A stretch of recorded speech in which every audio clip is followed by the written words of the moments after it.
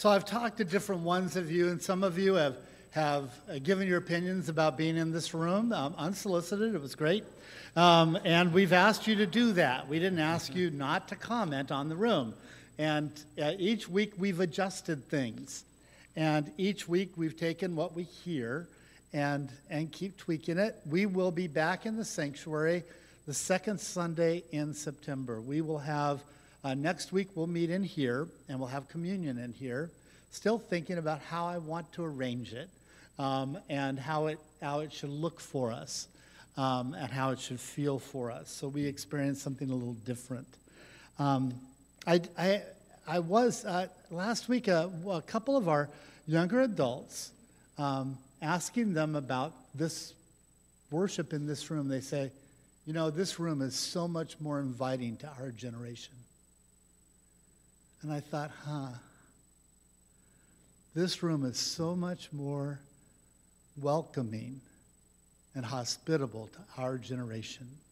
I want you to think of that when you think about the future of this congregation. In our surveys, you all said things like, we're concerned about youth, we're concerned about what's next, we're concerned about the next generation. Well, tuck that comment away and listen to it. What would it take for you to prove what you said in the surveys?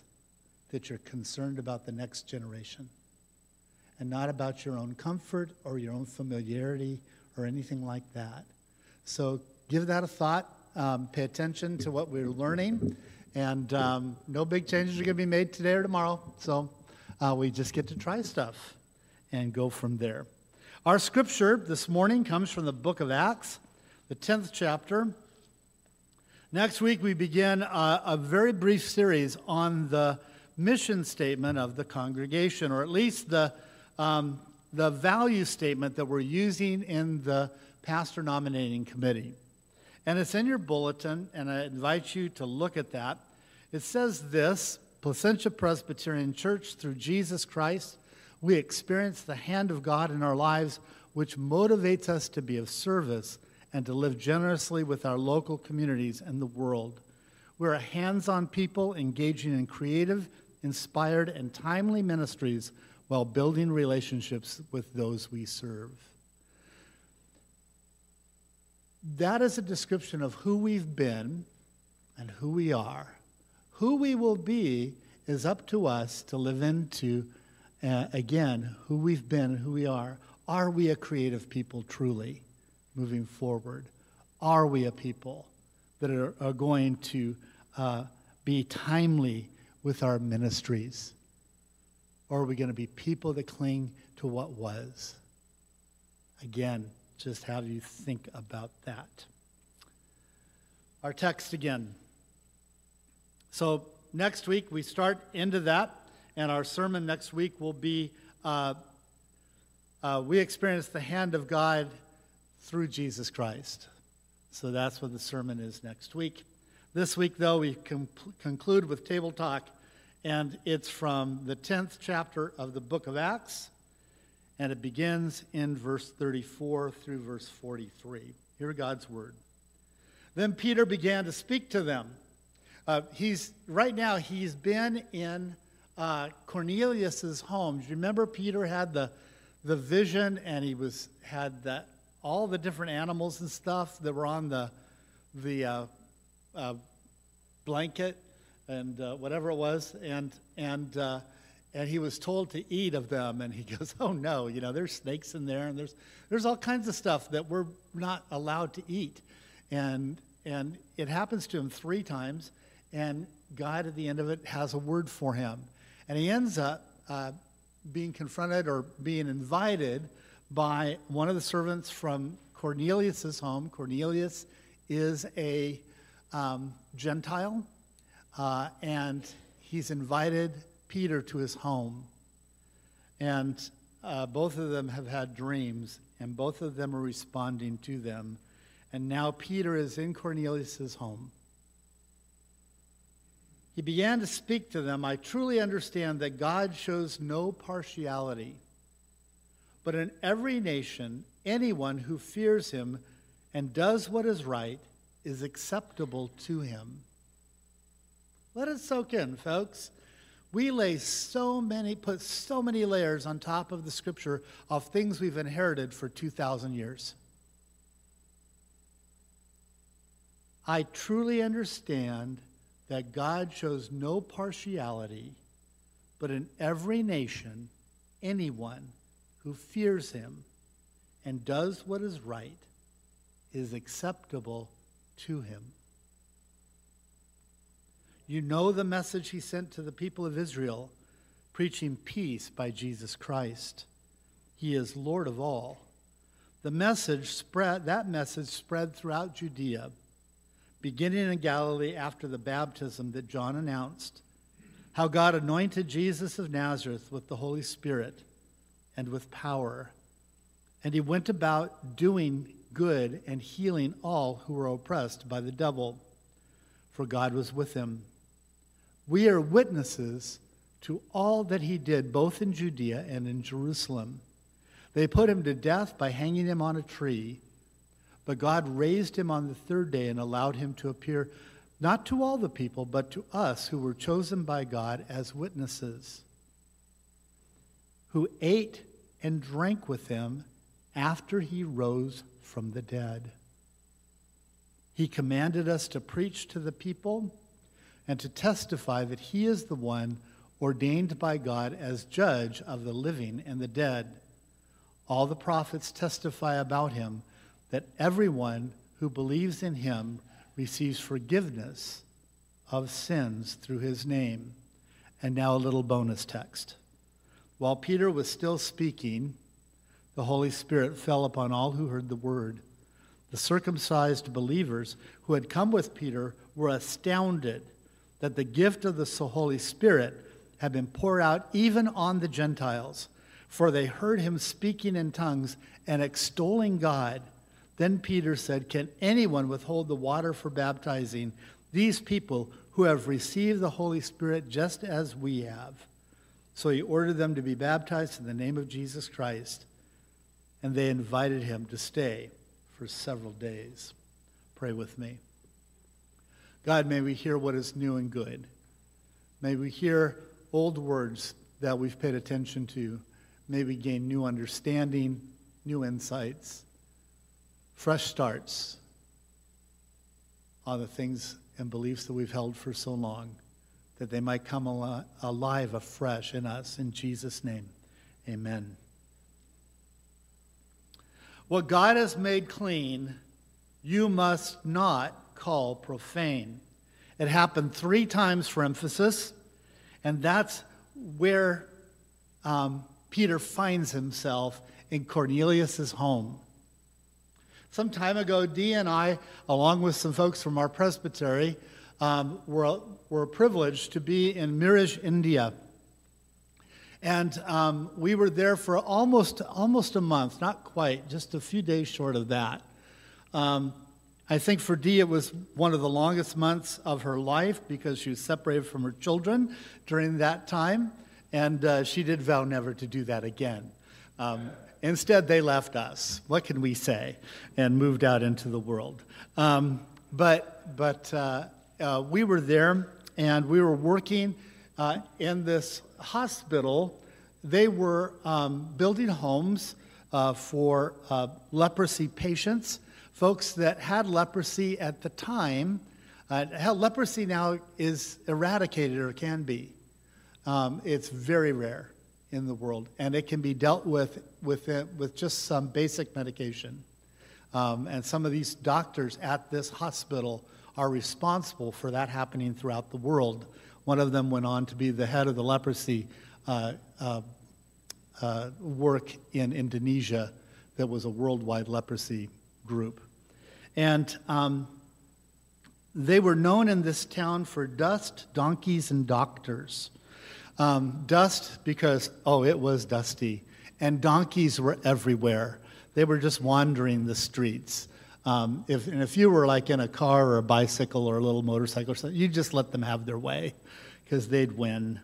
And there were 2 doctors, Dr. Churian and Kalindi Thomas, a husband and wife, And Kalindi had a far-reaching work that related to all the villages and the rural community around this town of Miraj.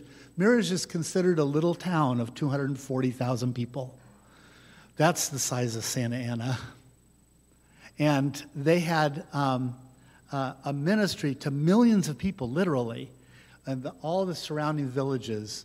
I would not call India as a place that had anything rural, because there were people everywhere all the time, sleeping in fields. It's an amazing country. I'd go back in a heartbeat. And they had this work, and Kalindi would take her workers from the hospital, and she'd go from village to village, and they would teach basic common health practices that would save people's lives. They taught them about oral hygiene. They taught them all kinds of things, how to strain their water and make sure that it was clean and clear and ready to drink. And they made these little birthing kits that in the birthing kit, Dee, if I have this right, it was a razor blade that was sterile. It was a piece of thread to tie off the umbilical cord that was also sterile, and some sterile gauze. And they did that because many women would get infections after birth because they just cut the umbilical cord with whatever they had. And they would get infections, and they could die from that. And so they taught people how to do that. They saved millions of people's lives. And it was something else. So we went with them one day. We visited a couple of places. And at one village, we were invited to tea by one of the people who lived there. And it raised all the red flags we were taught about not getting sick in a foreign country. We got inside their home that was a one-room home where they also cooked on a little stove. It was vented, which is something that the doctors also helped them understand, that they were getting lung diseases because of the smoke. And the challenge was this. We're pretty sure the water wasn't boiled as hot as it should have been. It was pretty clear. It came from a well in the town that probably had things in it. And the cups were probably washed in the same water that came from the well, without soap. They were rinsed. And the food, I don't remember what she offered us, but it was like there we were with this food set before us and this cup to drink. And everything in my head was like Peter, no. And we drank the tea and ate the food, and we were fine, and our worries were not confirmed. Accepting hospitality was a sign of respect to these people, a sign of how much they sacrificed to have us in their home. They had stopped working. They had given us things that they don't have every day in terms of what we ate. They were overly generous, and it gave honor to our hosts for us to partake and to be there. And it also changed us a little bit because it meant we were in a place where we were not in control. We simply had to receive what we were given. This idea of respect, welcome, not being in control. Eating and drinking as a sign of trust. Paul says that what happened with Jesus was that Jesus broke down the dividing wall of hostility. Paul says that in Ephesians. It's what Peter was commanded to do in Acts. We're going to break down the dividing wall of hostility that has given rise to all these rules.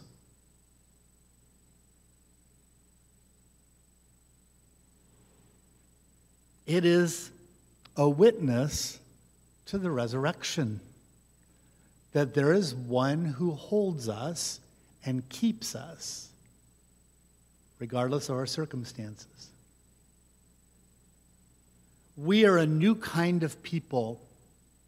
Peter was not expressing his parents' religion.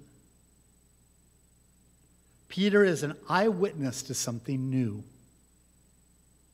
a participant in a new way of living that the world hadn't experienced yet. As demonstration of the resurrection, Peter says, "We are the ones who ate and drank with Jesus after he rose from the dead." Just as a note, eating and drinking is not something that ghosts do. And we all know that because we've all been to the Haunted Mansion at Disneyland. And when the ghosts eat and drink, it just goes right through them. And we can see it. They have the bottle, and then there's this line of color that just goes all the way, and we assume spills out somewhere into the rivers of Disney. And that's the thing. But we get that what Peter is saying is, we were with him, he appeared to us, he ate and drank with us. He was alive and is alive. And that's Peter's preaching. But those outsiders that were listening to Peter, the household of Cornelius, which would have had, Cornelius was an impressive man. He had security people there. He had servants there. He had extended family. They all lived in this large space together. And all of them, while he was speaking, were given the gift of the Holy Spirit. Unsolicited. No one asked for it. No one in the group that was given the Spirit had been circumcised. No one in the group knew what was going on, but they were, as the text says, they were speaking in tongues or languages, and they were extolling, or praising God.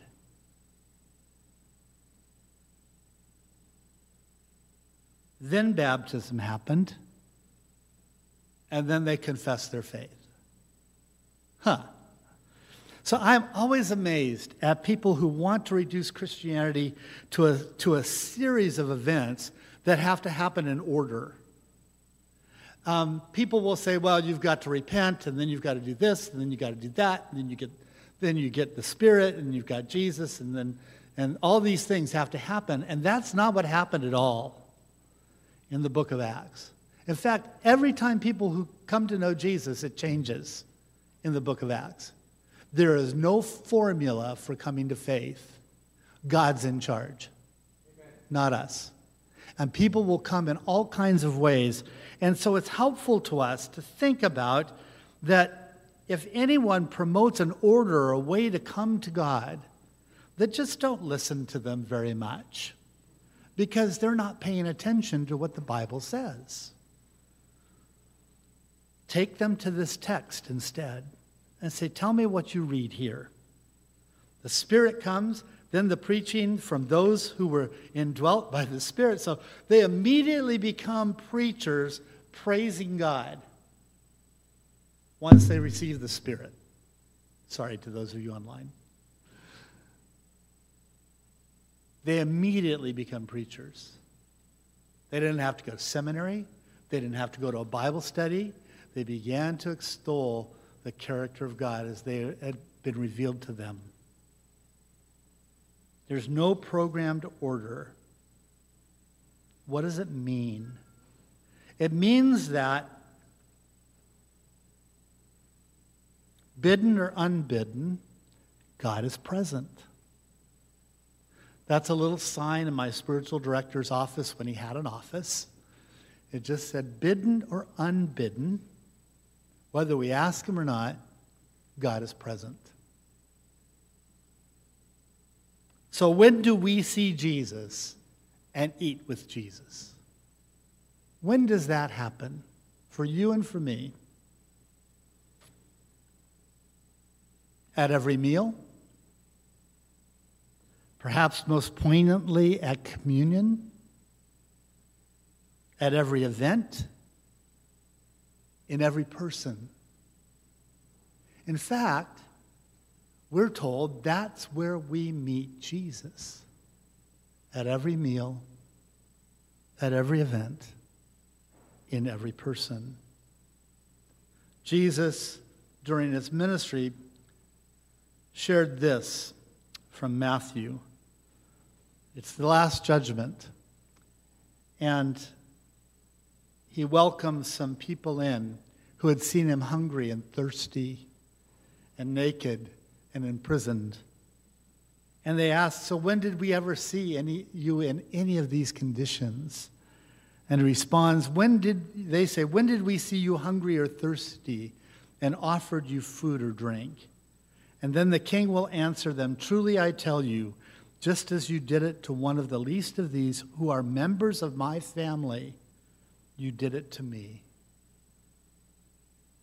Remember that all the children of the world are God's children. All of them. We don't get to pick and choose which ones. And they don't have to come in the order we think to faith. But we are extolled and we are exhorted to recognize that God is present in every human being. Everyone. The checker at the market, the person at the gas station who doesn't pump your gas, the people you meet, the people you want to shake your fist at when you're driving on the freeway.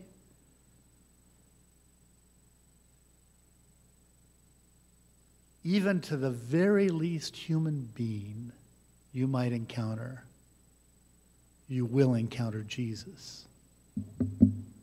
Remember Mother Teresa? I shared this with you a little time ago, but Mother Teresa of Calcutta, as she was working with the poorest of poor in Calcutta, and you have to remember, she came to Tijuana towards the end of her ministry and life, and she said the worst poverty she had ever seen in her life was in Tijuana. I've seen some poverty in India, and I've seen poverty in Tijuana, and I've seen poverty other places. She's probably right, because she knows what she speaks. But the poverty in Calcutta was amazing as well. And she was asked, well, what makes you able to do the work you're doing? And she says this, I'm able to be patient and present with the poorest of the poor because I see in them a patient Jesus. Isn't that interesting? She sees in them the very patient, as in, I'll take my time with you, Jesus. And she sees him in each one of the poorest of the poor. If anybody had any possibility of living, if anybody had any chance of waking up the next morning, she actually didn't take care of them. She took care of the people everybody had given up on. They were dying in the street. And she would go and she would give them dignity. She would wash their wounds, bandage them up. Some of them got better. Many died. But they died with dignity because they were cared for by her. She saw in them her patient Jesus.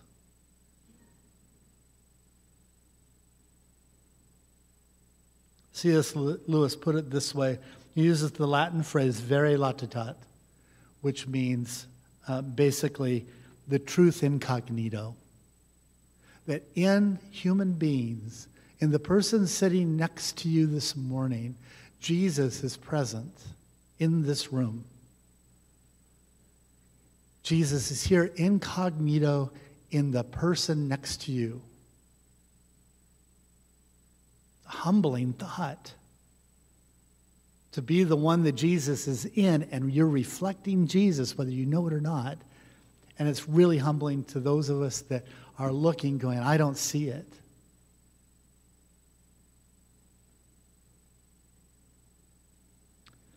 Bringing food for the neighborhood, it's a great gift. Boxing itself is another gift. Delivering it is another gift. Asking someone from the neighborhood to a meal or receiving one, you may just eat and drink with Jesus. All of the steps that we do in giving people food are really good. We should increase what we do and not back down from it a bit. We should excel in giving more than what is required. But there's another step. Having a meal with someone from the neighborhood, having a meal with one of, and I won't even call these folks the least of these, but somebody who is in need. We end up meeting Jesus. Now we get a little bit of that once a year. We're invited to a taste of maple in the neighborhood. And this last year, how many of you went to a taste of maple? God bless you. You went to the neighborhood.